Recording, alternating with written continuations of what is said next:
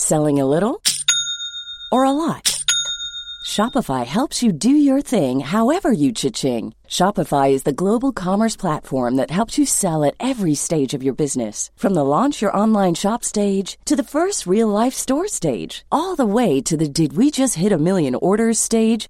Shopify is there to help you grow. Shopify helps you turn browsers into buyers with the internet's best converting checkout. 36% better on average compared to other leading commerce platforms. Because businesses that grow, grow with Shopify. Get a $1 per month trial period at shopify.com/work. Shopify.com/work. I'm Sandra, and I'm just the professional your small business was looking for. But you didn't hire me because you didn't use LinkedIn Jobs. LinkedIn has professionals you can't find anywhere else, including those who aren't actively looking for a new job, but might be open to the perfect role, like me. In a given month, over 70% of LinkedIn users don't visit other leading job sites. So if you're not looking on LinkedIn, you'll miss out on great candidates like Sandra. Start hiring professionals like a professional. Post your free job on linkedin.com/people today. Hi, I'm Daniel, founder of Pretty Litter. Cats and cat owners deserve better than any old-fashioned litter. That's why I teamed up with scientists and veterinarians to create Pretty Litter. Its innovative crystal formula has superior odor control and weighs up to 80% less than clay litter. Pretty Litter even monitors health by changing colors to help detect early signs of potential illness. It's the world's smartest kitty litter. Go to prettylitter.com and use code ACAST for 20% off your first order and a free cat toy. Terms and conditions apply. See site for details. Hello, and welcome to Lore Watch, a roundtable freeform discussion about lore in World of Warcraft, and maybe at some point some other games. Not this week, though. I'm Ann Stickney, one of two lore-focused writers from Blizzard Watch, and I've got both of my wonderful co-hosts with me today. First up, let's go the other way around and introduce Joe first. Hey, Joe, how's it going? Well, hi there. Everything is going fantastic. And then, of course, we've got our other lore author on the site. That would be Matt Rossi. Hey, Matt. Hey, I have to always make sure I click that button. don't start talking and then hit the button first. It was weird. I called you Matt, and as soon as I did that, I'm like, that felt strange coming out of my mouth because you're always Rossi. Yeah, no one. It's very funny. The only people who like ever get comfortable calling me Matt were like my mom. Like ever since then, it's basically been Rossi or Matthew. Like my grandmother called me Matthew, and that always made me feel like I was in trouble. Because my mom calling me Matthew was a sign that I'd done something bad. And when all the names came out, I knew I was really in trouble. I think I always call you Rossi because at the time that I got hired, there were so many Matts and Mikes. Oh, yeah. We had so employed many that we had three Matts, and we still do have the three Matts that we had. No, we don't. Yeah, we have Matt Walsh. We have Matt Walsh, Matticus, and me. But we don't have McCurley. There was also Matt McCurley. Yeah, but he was here, wasn't he? Yeah, he was. He got hired like right before I did. I don't think of him as a Matt because he's only one T. He's a McCurley. All right, you hear that? You hear that, McCurley? I know you listen to this. I know you do. You're not a real Matt, just so you know. Oh, no. According to Rossi. All right. That's why he was always the auxiliary head. When we were Matt the Two-Headed Ogre, he was the secondary head. So, you want to call McCurley out, that's how you call McCurley out. Yes, exactly. Okay. All right, so moving on, we actually did get an email. I've had this email sitting in my inbox for a couple of weeks now, and it was a couple of weeks? Yeah, I think it's been a couple of weeks now, from Connor, who had a question for us, and I figured, okay, we will go ahead and make that the topic today. So, Connor says, I was wondering if yourself, Rossi, and Perez could discuss the topic of the aspects. I know their history is probably well known to your listeners already. However, I'm incredibly curious as to their role in Legion now that they're technically mortal? ? What is their purpose now, do you think? Also, with the recent news of Ysera, Wrathion nowhere to be seen, and the lack of blue dragonflight anymore, are the dragonflights even a thing in Azeroth anymore? Which is actually, it's a really good question. It's a really good series of questions. And I don't think we really need to go over the aspects history so much as maybe talk about Cataclysm and what happened in Cataclysm and what was revealed in Cataclysm. Okay. Before we get started, though, can I say I feel like I finally made it because I was included in an email for once? So thank you. Okay, with that, I'm going to stop talking. Joe, it's you. No. So, I mean, do we want to go with the entirety of Cataclysm, or do we want to just focus on the endpoint? Well, we kind of want to. What I want to talk about is that Cataclysm had a lot of reveals as far as the aspects were concerned, particularly their purpose on Azeroth, like what they were put there for, and that was all revealed in a short story that was released near the end of the expansion. You read that one, right, Joe? I believe I did, yes. Okay, so yeah, why don't you go ahead and lead us off and talk about it, Perez? Man, I hate. God, I'm on the spot. Damn it. No, I'm sorry. And you go ahead. Just. All right, I'll go. Go, Rossi. Basically, during the events of Cataclysm, one of the things we found out was that when they were created, each of the aspects was given a purpose by the Titan that empowered them. For instance, Nosdormu was empowered by Aman'Thul, who is the High Father of the Pantheon. Neltharion was empowered by Khaz'goroth, the Shaper. I'm trying to remember. I think it was Eonar who empowered Alexstrasza. And It was Eonar, yep. Yeah, and I don't remember, and I feel really bad that I don't remember, but I don't remember who empowered Ysera. Ysera was Eonar as well. And I think I know that what do you call it? Norgannon. Norgannon was the one who empowered Malygos because of the connection to magic. Yeah, Eonar was both Alexstrasza and Ysera. Okay, yeah. Well, you need another woman on the team, Titans. You've got one woman and like 16 guys. You need to like broaden this out. I'm just pointing out to you that you don't have enough. But basically, each of them was given a purpose. Even Neltharion, and it can be argued that Neltharion delivered on his purpose. Really, he was kind of given a job that was the crappiest of all possible jobs, in that he had to take, he had to be in charge of the Earth, which itself was being corrupted by the old gods at the time, because the Titans decided to stick them in there.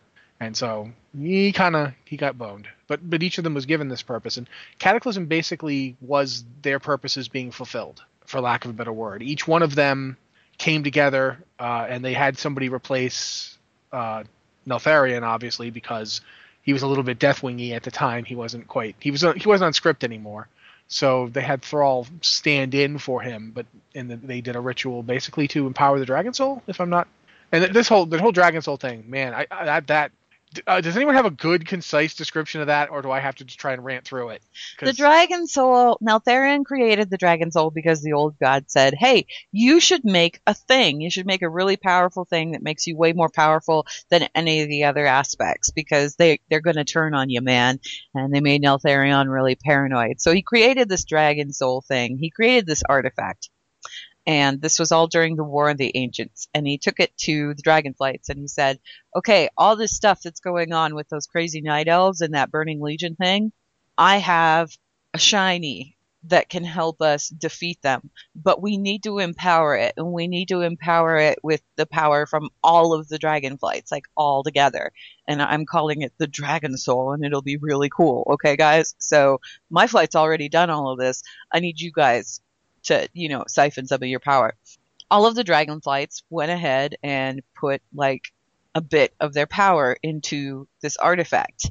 And when they did so, the artifact wasn't actually, yes, did it blow up the Burning Legion? Yes. But at the same time, it also held power over every dragon that had put a piece of themselves into it. So Neltharion was the only one who hadn't put any of his own essence into the thing. So with it, he was able to control the different Dragonflights, and the other Dragonflights, since an essence or a piece of themselves was in this artifact, they weren't able to wield the thing themselves. They couldn't touch it. They couldn't do anything with it. So after the War of the Ancients, Malfurion pretty much he hid this thing away, and it was later found and brought back together, and that was in a novel that you really don't need to read. But long story short, what happened was this Dragon Soul thing was like the only thing powerful enough to put a halt to the Hour of Twilight. And since none of the dragons could actually like wield the thing, they asked Thrall, who had tracked down Nosdormu and brought him out of hiding in his own novel, Thrall, Twilight of the Aspects. I really recommend it. They asked Thrall if he could take the place of Neltharion, essentially, and wield the Dragon Soul for them. But first, and this is the part that always is hard to explain to people, right? They had to cheat to get it, because Ronan had destroyed the thing. It then and destroyed, like obliterated. Released the power of it back to the aspects so they could fight Deathwing on a fair keel, basically without him having full power and them all being at like 3/4. So as a result of that, the thing was gone. It was blown into bits. It could not be reconstructed. And so they were like, what do? We need it, but we don't have it. And Nostromo was like, you know that thing where I'm in charge of time? We're just going to go back and get it. But we can't go back right away because the Infinite Dragonflight has locked down all of the time ways. And the only place that we can travel to right now is this ubiquitous future where everything's gone crazy, called End Time. So I need you guys to go to the End Time and deal with Murozond, who is me from the future, corrupted. Put an end to me, and that will open all of the time ways and allow you to go back in time and get the Dragon Soul. So this was the definition of wibbly wobbly. It was very much. The fun part about it is still trying to figure out if it's even possible to happen, but that's a digression. He sends us to do that. Then he sends us back in time to basically raffle stomp our way through demons. Queen Ashara, quickly, we have a quick run on Queen Ashara. Finally, we beat, of all people, we beat Manaroth. Actual, honest to God Manaroth. We beat him in a fight, and we get the Dragon Soul. We don't actually even touch it. We never touch the Dragon Soul. Nostromo shows up, kind of yoinks it, but doesn't even touch it himself. He just temporarily displaces it, and Thrall gets it. Then we have to escort Thrall to the tower, because here's where things get weird. The Dragonflights need Thrall to basically serve as their earth anchor, because he's a very powerful shaman and he's in touch with the element of earth. But also, as Anne pointed out, they need him to basically fill in for Deathwing. So while he's trying to do that, he and Deathwing kind of have a little psychic meeting where they sort of run into each other, and Deathwing is like, they're gonna, you don't understand. I'm totally doing the right thing. I know everybody always tells you that just before they do something unspeakably evil, but I'm doing the right thing, because they're all going to turn on you, man. And like they did to me. So I'm going to kill you now. Like, it's going to hurt a lot and you'll be dead. But they manage to free Thrall before he actually gets deaded by Deathwing. But as a result of that contact, Deathwing inadvertently makes Thrall the perfect conduit, because they've basically been linked for a moment. Like, he's actually touched Thrall with his power over Earth. He's sort of, in a strange way, he makes Thrall his substitute. So he showed Thrall what it was like to be the aspect of Earth. Do you ever wonder about that in particular? And this is just kind of like a quick sidebar. We talked about this before with some, like, the Titanic Watchers and things like that. Do you think there was like a moment of clarity in Deathwing's like madness where he was just like, you know what? I know what's going to happen, but I'm going to do this anyway? Well, here's the fun part, right? And this is kind of what I want to get into here. According to the aspects, their whole purpose, the reason they were brought into being, was to prevent the Hour of Twilight from happening. The whole reason that the Hour of Twilight is happening is because there was an aspect of Earth appointed who went mad. So, in a way, isn't Neltharion actually doing the right thing? Because wasn't he predestined to do this to begin with? And is that why he's so resentful? Is that why he turned to the old gods? Well, I always find myself wondering whether or not he doesn't strike me as resentful. I mean, insane a lot of the time, and malevolent some of the time. But resentful, I don't know if resentful's the right word. I mean, I guess it kind of is. He certainly feels, this task is not one anyone should have been asked to do, but it was given to me. You find yourself wondering why they gave it to him. Did they give it to him because he was weak and they knew he would break? Or did they give it to him because he was strong enough to last until the Hour of Twilight? Like, if they'd made Malygos the aspect of Earth, would he have broken a lot sooner? And that's another thing to wonder about. This is the thing I've always wondered. If the aspects were all appointed to prevent the Hour of Twilight, including Neltharion, does that mean that had they not been appointed, the Hour of Twilight would have happened without any of them? Was something else going to bring that moment about, something that wasn't an aspect? And would that thing have been unstoppable? Like, these are things I wonder about. I think you hit something really interesting about the strength of Neltharion, and that's why he was chosen. Because let's look at some of the other aspects, right, and some of the weird crap that they've gone through. We have Nozdormu, who's having an identity crisis and disappears and does his thing. We have, what's her name? Ysara, who is caught in the dream trying to combat something that, has been going on since we started playing the game, so almost a decade at this point, and possibly longer. She just started becoming a thing in Cataclysm. Like, before then, she was not present at all. You have Alexstrasza, who's had her own trials and tribulations to deal with on a personal level that have taken her out of the game for so long. The entire time, though, Deathwing Neltharion he's always been on the same path. Nothing has deviated him from that, even with the corruption of the Old Gods. And you kind of wonder, too, because if the Titans, they know about the Old Gods, they know that they're there, that's the whole thing. We know this. We've talked about this previously. They know that the Old Gods are going to try to go for something powerful, right? That's their power play. That's always their power play. I think the Titans may have had some foresight here. They may have realized this, and they may have specifically made or empowered Deathwing or Neltharion to be that everlasting force. And maybe that's why he went crazy, because he knew in the end that this was going to be his, fate. Like, plus, he was going to die. He knew it. The other thing is, we talked about it before, and Ann talked about it too, and so I'll probably want to have her shift in when I get to my point. Just there's that the fact that they had Nozdormu means they had somebody who was constantly working to make sure time went a specific way. Mm-hmm. The whole there's one true timeline, although others may have it different. They're trying to get. It's like they set up Neltharion to fail, then they set up Nozdormu to make sure he gets there, and the dead time thing, the end time thing always interests me, because then they have evil, crazy Nozdormu who still calls to Aman'Thul when he dies. And it's like, he exists to make sure only the people who get through him get to go back to the War of the Ancients and get the Dragon Soul. Do you know what I mean? It's like he exists to provide us the means to do it and to be the gate checker. Like, if you can't, you have to be at least this powerful to ride this ride back to the War of the Ancients. Which makes sense, too, and that fits in going into Legion a little bit, too. I don't know if this counts as a mini spoiler for artifact weapons. We'll be talking spoilers at the end of the show. Well, I was just going to say, but it fits, too, with how they have stuff set up for the artifact weapons going into Legion with that same mentality. Yeah, where we have proven ourselves as worthy enough to wield these ancient weapons of great power and magnitude and all that other stuff. But anyway, it's like, since the Hour of Twilight, we should talk about actually what happened, what the Hour of Twilight was. Well, I was going to say, the reason why I say that Deathwing kind of resented the Titans, there was a short story that they put on the website called Charge of the Aspects, and I have it in front of me. And Deathwing had, in it, that's where Deathwing and Thrall have that kind of psychic link conversation thing. And in it, he's talking to Thrall, and he says, he says, I know that the other aspects have stayed in Hyjal to scheme, and that you are with them. Like cowards, they have lured you into this fate without your knowledge, intent on making my curse your own. And Thrall says, what you were given was a gift, not a curse. And Deathwing says, a gift? You're as misguided as the other aspects, too fool to recognize that the charges imposed upon us are nothing more than prisons. There's no purpose to what the Titans do.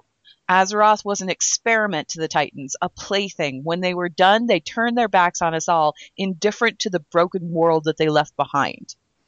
And Thrall's sitting here going, it's not broken because of what it's broken. The whole reason the world is broken is because of what you've done, because you forsook your gift. And Deathwing says, it's not a gift. And that's when he shows Thrall what it was to be aspect of Earth. To feel the earth crushing you indefinitely, to have to live within it. and that's where that whole link comes into play. So it's almost like this confrontation had to exist. That's the thing that kind of gets me. So the Hour of Twilight is basically the end of all life. The old gods win. It's the final countdown. I believe Old Traxion was involved, correct? Well, he was supposed to kill all the aspects and use their power in some way. Yeah. There's like the whole thing about he's the ultimate weapon against the aspects. Like the Twilight power he is using, it's like an enhanced version of the other Twilight Drakes that we see. He's like a chromatic Drake that has been infused with the Netherwing. And the chromatic Drakes are ones that have been pieced together, like cobbled together from parts of all of the other Dragonflights. Yeah, what was the other one? Chromatus? Was that the one that they had to basically just lock up? Yeah. For whatever reason, the chromatic drakes basically they have effective immunity to the various colored dragons, so the aspects couldn't fight him. Well, it's kind of like the And it's whole because they're built of cobbled their together. pieces, They're cobbled together. They are the physical. Okay, so you know how the dragon soul was this artifact that they kind of siphoned part of their powers into? The chromatic drakes are actually created from the genetic material of every dragonflight. They are a living physical manifestation. They're like little mini dragon souls walking around, if you want to put it that way. So Ultraxian was meant to kill all the aspects and usher in the Hour of Twilight, because once the aspects are dead, that's Azeroth's defenders out, and the old gods are free to just kind of run rampant and destroy everything and bring about the end time that we saw when we traveled to the future. What's interesting to me, though, is that this Hour of Twilight wouldn't exist if the dragonflights hadn't been created in the first place. So it's like this whole thing is this self-fulfilling prophecy, this cycle. That's what makes me think that they set it up so that we'd have an Hour of Twilight we could take. Right. You know what I mean? It feels like, well, the old gods are going to do something, but if we can control exactly what they do, if we can make them hit here, or metaphorically, then we can prepare for the hit. We're going to lure them into this kind of trap cycle situation. Yeah. And they even set it up, like the thing I keep saying I find fascinating about characters like Ysera and Nosdormu is, Ysera sees the future. She has visions. She knows what's going to happen because she has dreams and visions of them. Nosdormu knows what's going to happen because he's there. Like, Nosdormu is fascinating because, in effect, he knows exactly when he was going to die. He always did. He knows the beginning of his life, he knows the end of his life, and he knows all the points in between, and can cooperate with himself. Like, do you remember the original War of the Ancients novels? Yeah. When the time anomaly happens and Nosdormu can only hold time together by basically enlisting himself.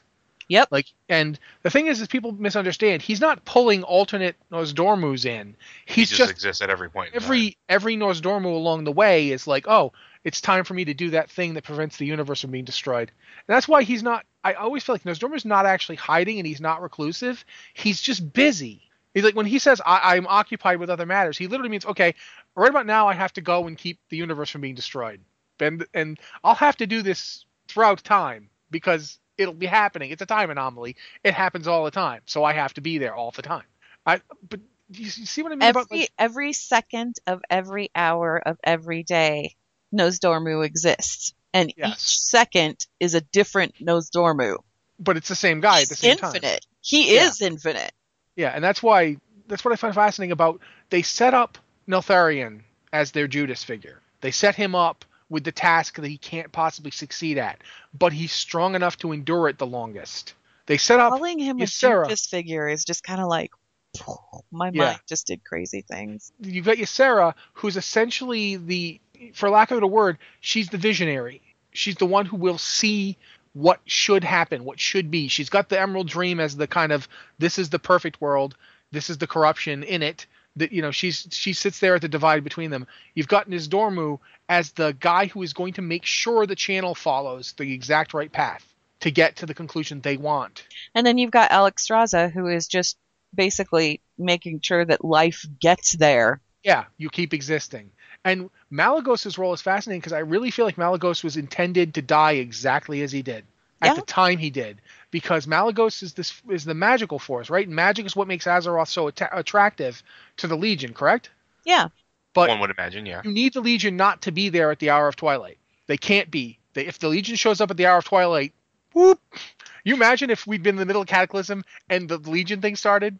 By pulling the ley lines all over the place and by siphoning the magic back, basically, for lack of a better term, making them not as concentrated as they were. Lower the attractiveness. It lowers the attractiveness by taking it off the radar of the Legion, albeit temporarily. Plus, the thing is they had the third war happens at a perfect moment where there are no aspects currently available to do anything. So you make the world in such a way that the aspects will be gone at a crucial moment to lure the Legion in, but there are defenders, and there's guardians, and there's for lack of a better word, there's ancients all waiting. You basically gamble that they can stem off a Legion invasion long enough for the Hour of Twilight to happen, and then you're done.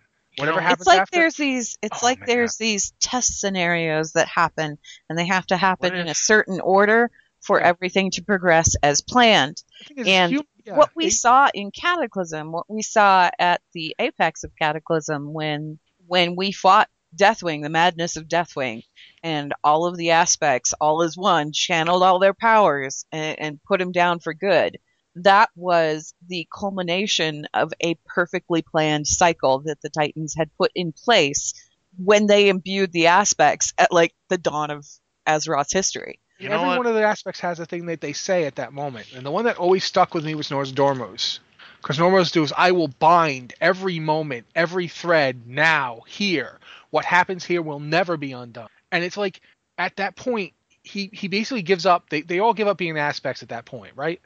Yeah, That's- the powers they are pretty give much their powers up, siphoned yeah. away. Yeah. So, at that moment, Nosdormu stops controlling the flow of time that he has been controlling since he was empowered some 25,000 years or so before, whenever it was. At that moment, he basically, you have the one true timeline up until that moment. And from that moment on, he no longer, whatever. That to me is like this fascinating bit because it completely changes. You're talking before how it's almost like a predestination paradox. Like everything happens the way it happened because it was ordained to happen. And that means these people had to go crazy and had to suffer and everything had to happen in order to get to this moment. And then after that moment, Ysera's awake, Nosdormu's just another dragon, and the future is going. Ours. You know, that makes me wonder, right? So we talked a lot about the ordering of Azeroth, the Titans, and then how that bled into the aspects. And this whole discussion has made me think of something. What if this was all part of the long game of the Titans? Like you're talking about that predisposition, that predestination. Yeah. What if that was the case? But what if that was all part of their long game to get us in a position where we are that one singular entity, the one singular planet that now has a chance to thrive as a result of that? Because they set up how many worlds, and those worlds fell to the It's legion, not those just worlds that are we have gone. a chance to thrive. We It's have been tested. We have been trained. it's We have been that powered we up. have a chance to defeat the Burning Legion. Yes. Now we Like, are in fact, powerful think- enough like- to do that. Think of it What this if way. that was their end game?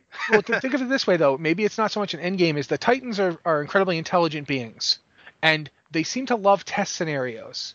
So the way that they view the universe seems to be an awful lot like a shell game, or there's a thing called Code Green. Code Green was a thing the U.S. military had planned. It was the invasion of Canada. And they didn't come up with Code Green because they wanted to invade Canada. They came up with Code Green because they come up with codes for all sorts of scenarios. The Titans are like that times infinity. Like they have every scenario plotted out. They know how likely. In fact, when we beat Algalon, one of the things he points out is that we defeated them despite their knowledge of everything. Yeah. Despite the Titans, And I honestly feel like they know that's their weak spot. The Titans know our problem is that we're extremely predictable. And that the old gods are extremely unpredictable. We don't know what they're going to do. Now, what do we need? We had one guy who tried to be unpredictable, and look at him. He's currently out burning planets into cinders. Here's my oh man. Okay. So the old gods. It says in what was that called? The thing up near Ulduar that you had to walk Brand Bronzebeard through. Halls of Stone or Halls of Lightning? Halls of Stone, I think it was. Are you talking The about one with the Tribunal of triumvirate? Archives? Yeah. The Tribunal of Ages. That one. Okay. When you go through there and he's there, he asks the computer thing, and the computer thing says that the Titans couldn't destroy Azeroth because the old gods, like the infestation was like, it was too far gone. And if they had destroyed the planet, then they'd destroy the old gods. Or if they destroyed the old gods, they'd destroy the planet too. What if that wasn't because like the old gods had, what if that was all because they had on Azeroth, they took the old gods into that calculation?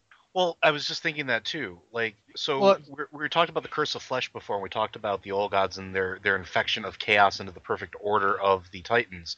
We know that the Titans ordered Azeroth by incorporating the land into the creatures that they built. What if that was entirely intentional because they knew, like you said, that they were predictable, that was their entire problem, is that the Legion was basically an agent of chaos, as were the the old gods, but the Titans were just this perfectly ordered, predictable thing, and giving life to something that has elements of order but also is touched by chaos that makes them unpredictable I is what they were going for all along.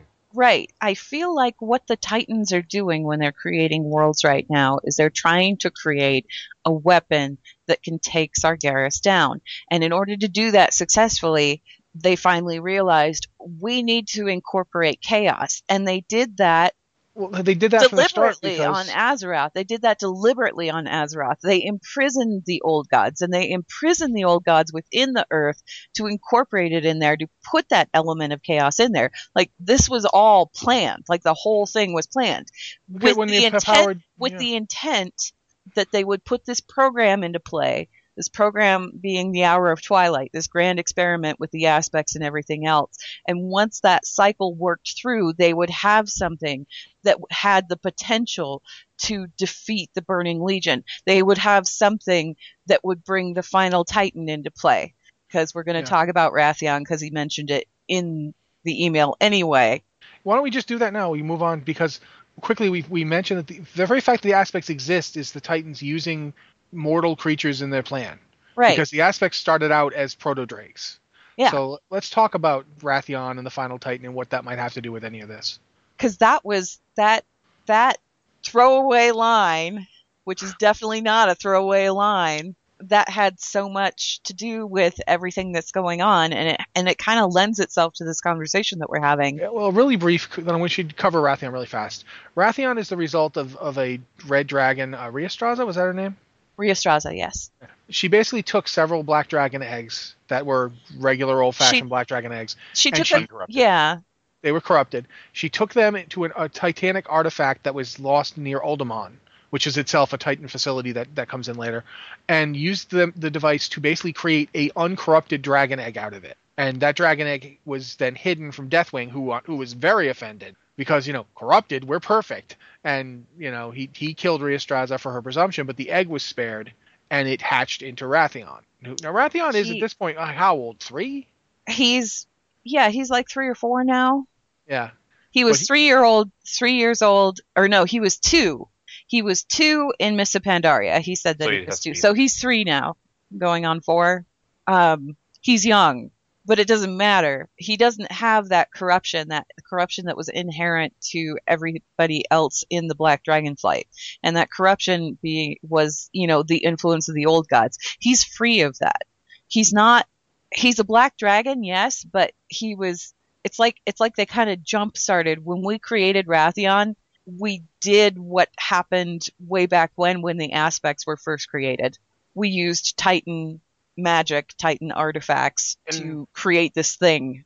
And not to mention, he eats the heart of the Thunder King, which is, thruming with Titanic power at that point too. Well, that's the funny part, is like the entire time through Mists of Pandaria, Wrathion was absolutely fascinated with anything that had to do with Titan magic. He had us collecting Titan runestones. He had his followers going around looking at the waters in the Vale of Eternal Blossoms. And we've already talked about that before, where it's potentially that the water in the Vale was something that the Titans used to craft life and shape life. But yeah, what happens is Wrathion eventually has you kill the Thunder King and bring his heart. And Wrathion eats the heart, and then he goes into this trance, and he says in a voice that is not his own, he says, "We have fallen. We must rebuild the final Titan. Do not forget." And then later on he says something along the lines of, "They've forgotten." Yeah, he said, "It's gone. I don't remember any of it." Oh, none of them remembered. The irony. Which is a strange thing to say if you don't remember it. That I don't remember it, but man, it's funny that they don't remember it. Who are they? I don't know. Yeah, we don't get any further clarification than that. And he says this in front of Anduin. So Anduin knows something weird happened here. He doesn't. Anduin can't even begin to fathom what's going on here. Wrathion doesn't quite fathom what's going on here, and Rathion's the one who's looking into it all. There's one thing we know that I don't even know if Wrathion knows. When he ate the Thunder King's heart, he knows this. That heart wasn't truly the Thunder King's. That heart was Raden. Yeah, and he said that it was filled with Titan magic, the language of creation. But what we find out, I think at this point we have to move to the spoiler round. Yeah, think let's so go too, ahead and yeah. do that. So, Joe actually needs to talk because he has to talk about the elemental shaman weapon. okay, well, first off, let's go ahead and just wrap it up here. If you aren't interested in listening to spoilers or anything like that, we're going to go ahead and cut it off here. Anything after this point is going to be spoilers. So we should say goodbye to the people who want to be spoiler free. So goodbye, guys. Joe. Goodbye, guys. I don't want to be spoiled. Hey. We'll see you later. And from this point on, we are actually going to talk Legion spoilers. So, Joe, one of the artifacts, obviously, is the Fist of Ra-Den. So, you want to talk about that? A little bit. So, if you read on the site, I just wrote a little bit about this. It's actually really cool. So, in Legion, Shaman, one of the elemental shaman weapon is the Fist of Ra-Den. It's literally what was given to Ra-Den by Aman'Thul to help shape and create life. Ra used it to bestow life on the Mogu race, and he wielded it in battle against the Black Empire.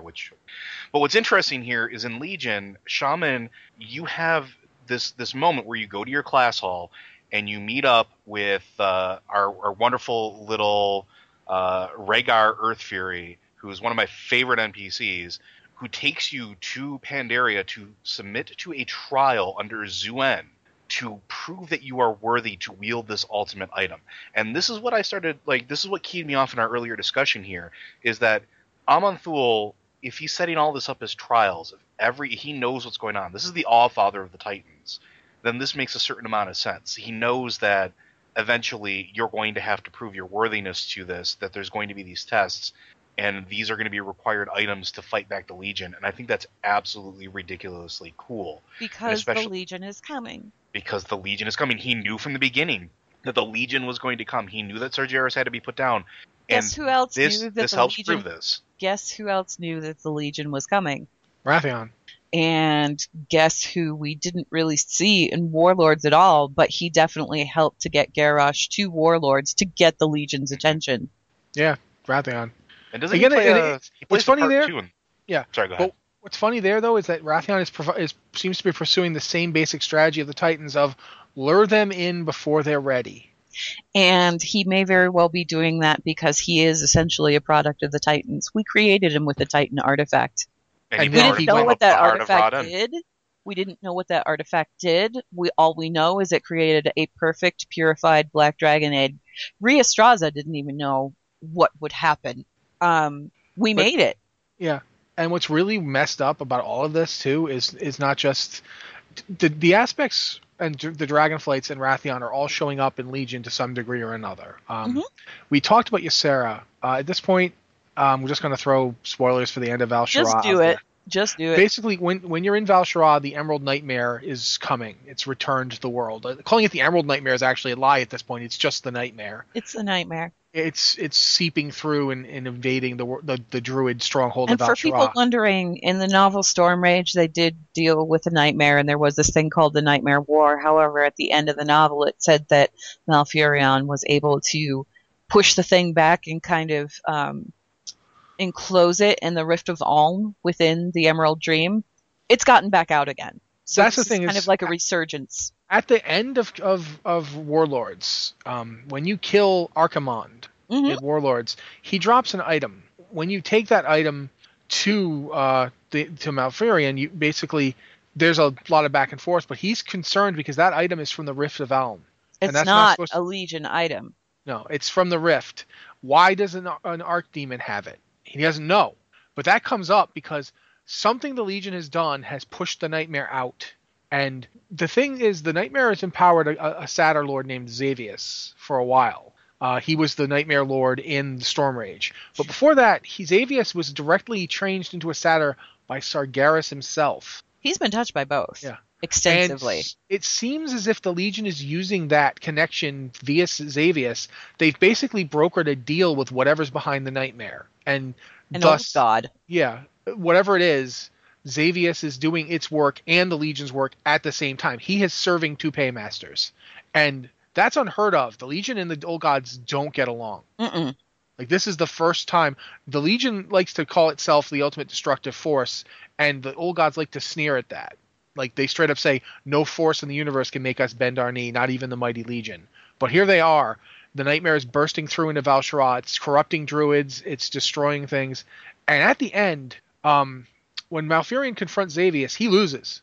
He loses that fight. He is not ready for a Xavius who's empowered by both. He gets taken captive, and you're presented with a choice. And the person who's actually presented with a choice is Tyrande Whisperwind. Because Xavius has corrupted Ysera. And he has Ysera at full power, because she's completely controlled by the Nightmare. He sends her to destroy the original Temple of Elune in Val'Sharah, the only standing Temple of Elune left, because the one that existed before the Sundering is gone. And the one that's in Teldrassil is one that was built after. Yeah, it might have actually just be ruins they pulled up. I mean, this is the last original standing Temple of Elune, and he sends Ysera to destroy it. And Tyrande has to choose: do I defend Elune or do I save my husband? And she picks Elune. Mm-hmm. She leaves him there, and so you go to fight alongside Tyrande against Ysera. It's a heck of a fight for a first-person fight too. And Ysera dies. You kill Ysera. This is the second aspect to die. And this is the first. Okay, I didn't know this. I gotta finish playing Val'Sharah now because I'm sitting here going. Technically, it's the third, isn't it? It's the second. We had Malygos. We had Malygos, Deathwing, and then... Deathwing. Yeah, okay. It's technically the third, but it's the first one to die in the Age of Mortals.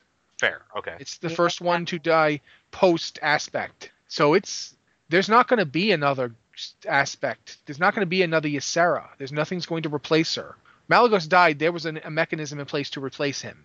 There's no aspect. There's nothing. The Green Dragonflight exists in that the Green Dragons exist, but their head is gone, and she won't be replaced. Yeah, that's also something interesting that I'll bring up. Did they say specifically that she wasn't going to be replaced?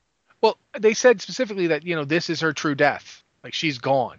Okay, so I'm wondering if there are mechanics in place to choose another one, or if those mechanics aren't going to... See, the thing is they had to get another blue Dragonflight guy. Because they needed another aspect. They needed another aspect because the Hour of Twilight hadn't been dealt with yet. But now they don't. So... my question about that, though, is with the artifacts that are starting to come into Legion, we know a lot of them that were given by the Titans to Watchers are presently on the Azeroth plane.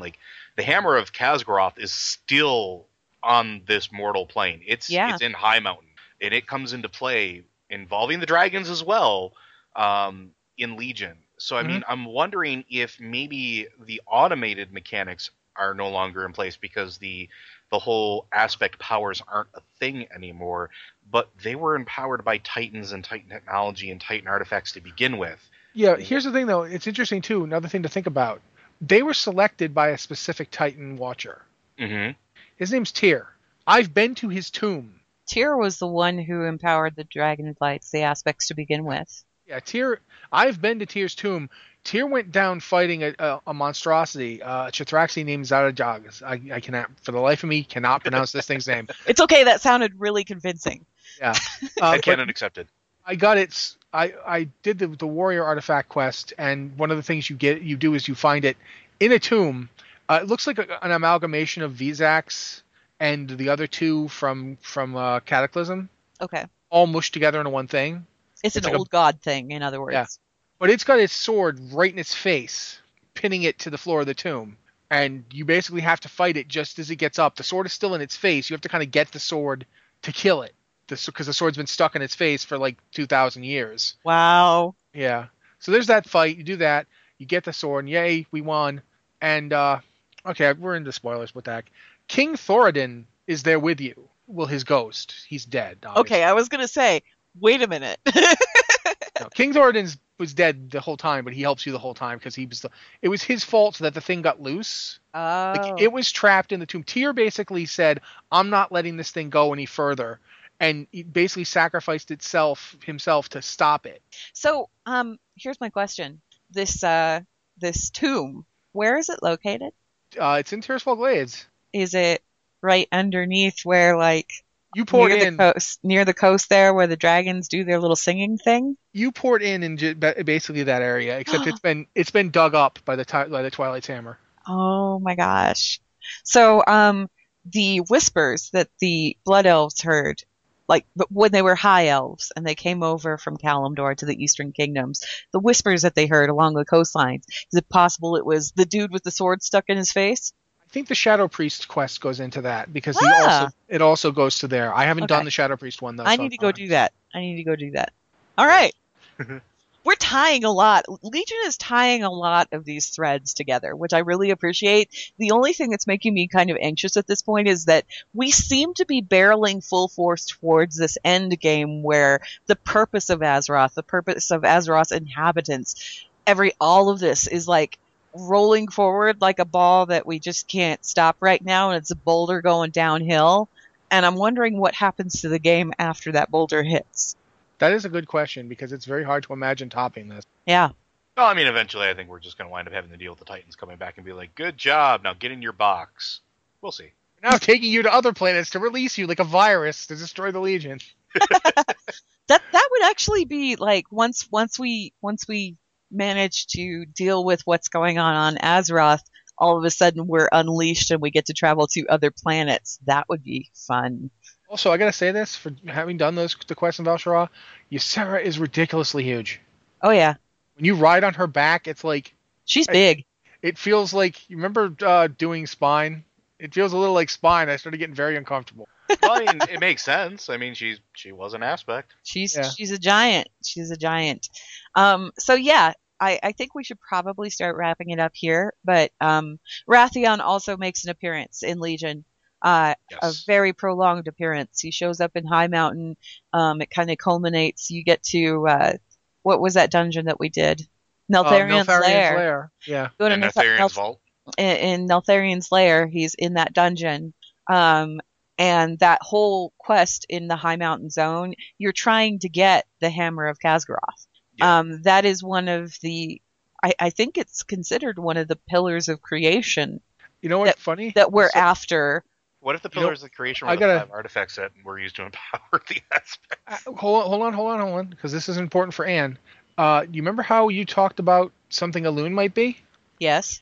The Tear of Elune is a Titan artifact. It's one of the pillars of creation. Oh, really? Yeah, it's one of... When you finish the whole thing, you are given a Tear of Elune, because Elune weeps at the loss of Ysera, and you are given a tear. It's one of her tears. Yeah, and then you take it back to Khadgar, and he's like... Elune? I didn't see Elune, but there's a cinematic that didn't play. I don't know if she shows up or not. Oh boy, are we going to find out whether or not she's a Naru? This is going to be really interesting. I honestly think it would be more likely she'd probably be a Titan construct, but I don't know. I have no idea. Well, the only thing that I'm thinking is like a Tear of Elune is used to defeat whatever, and then I'm thinking about like the heart of Muru using like they use that to purify the sun. Okay, anyway. I guess we'll find out if that's going to be a thing or not once we find that cinematic. I need to bug Taryn Gregory. No, I don't. So let's go ahead and wrap it up here. As always, if you have any questions or any subjects you'd like us to discuss in future Lore Watches, you could feel free to email podcast@blizzardwatch.com. Is that it? That's the one. Podcast@blizzardwatch.com, and just be sure that you include Lore Watch in your subject line so that we know it's for this show and not the other regular show. Otherwise, you can also leave a comment on Patreon if you want to. We do take stuff from there as well. And thank you to Connor for providing what was actually an hour of really entertaining conversation and speculation, and I have all kinds of things going on in my head now. So we're going to go ahead and wrap it up here. But first, Blizzard Watch is made possible due to the generous contributions at patreon.com/BlizzardWatch, and your continued support means that this podcast site and community is able to thrive and grow. Blizzard Watch supporters enjoy exclusive benefits like early access to the podcast, a better chance at having your question answered on our podcast or the queue, and an ads-free site experience. We're about to have our 1-year anniversary this week. I'm really excited about that. By the time this is released to the general public, it'll be next weekend. So yeah, it'll be after our anniversary, but we're really excited about it anyway. Thank you guys for your continued support, and we're going to go ahead and wrap it up. So Joe, final thoughts. I really can't wait to see what's going to happen, in particular with Wrathion and what he's doing up there. I love him. I love him very much, but I also want to know if my inkling is correct in the fact of why he's going for all these Titan artifacts. I want to know if I'm right. Also, personal note, like Ann said, this is our 1-year anniversary coming up. This is the best birthday gift I have ever received because we started on my birthday and we celebrated on my birthday. Yay! So I would like to thank every single one of our listeners, every single one of our Patreon supporters. I would especially like to thank Rossi and Anne for both bringing me along on this journey, and thank you for letting me indulge in my loreness, because, oh God, I love freaking We're so happy to have you along. I'm nodding. Like I'm sitting here nodding. Like you can hear me nod. Yup. Okay, that's my final thing. That's my final thought. It's just nodding. It's me nodding at stuff, thinking, this is really cool. I would like to see more of this. I want to know what this means. And God, I wish some of these cinematics were in the game. Because it's like, what happened? What cinematic will happen? What? No, you mean what? Oh, there's Elune's tear. How did that get there, guys? Anybody? I'll just take this back to Khadgar then. Yeah, anytime I see a cinematic goes here moment, I'm like, I want to know what happens here because it's important. Yeah. And you always see the fallout, but you don't see the bit that actually happens. It's like, what just happened here? I need to know. Anyway, thanks for listening as always, guys, and we will see you in 2 weeks for another Lore Watch. Planning for your next trip? Elevate your travel style with Quince. Quince has all the jet-setting essentials you'll want for your next getaway, like European linen, premium luggage options, buttery soft Italian leather bags, and so much more. And is all priced at 50 to 80% less than similar brands. Plus, Quince only works with factories that use safe and ethical manufacturing practices. Pack your bags with high-quality essentials you'll be wearing for vacations to come with Quince. Go to quince.com/pack for free shipping and 365-day returns. Hi, I'm Daniel, founder of Pretty Litter. Cats and cat owners deserve better than any old-fashioned litter. That's why I teamed up with scientists and veterinarians to create Pretty Litter. Its innovative crystal formula has superior odor control and weighs up to 80% less than clay litter. Pretty Litter even monitors health by changing colors to help detect early signs of potential illness. It's the world's smartest kitty litter. Go to prettylitter.com and use code ACAST for 20% off your first order and a free cat toy. Terms and conditions apply. See site for details.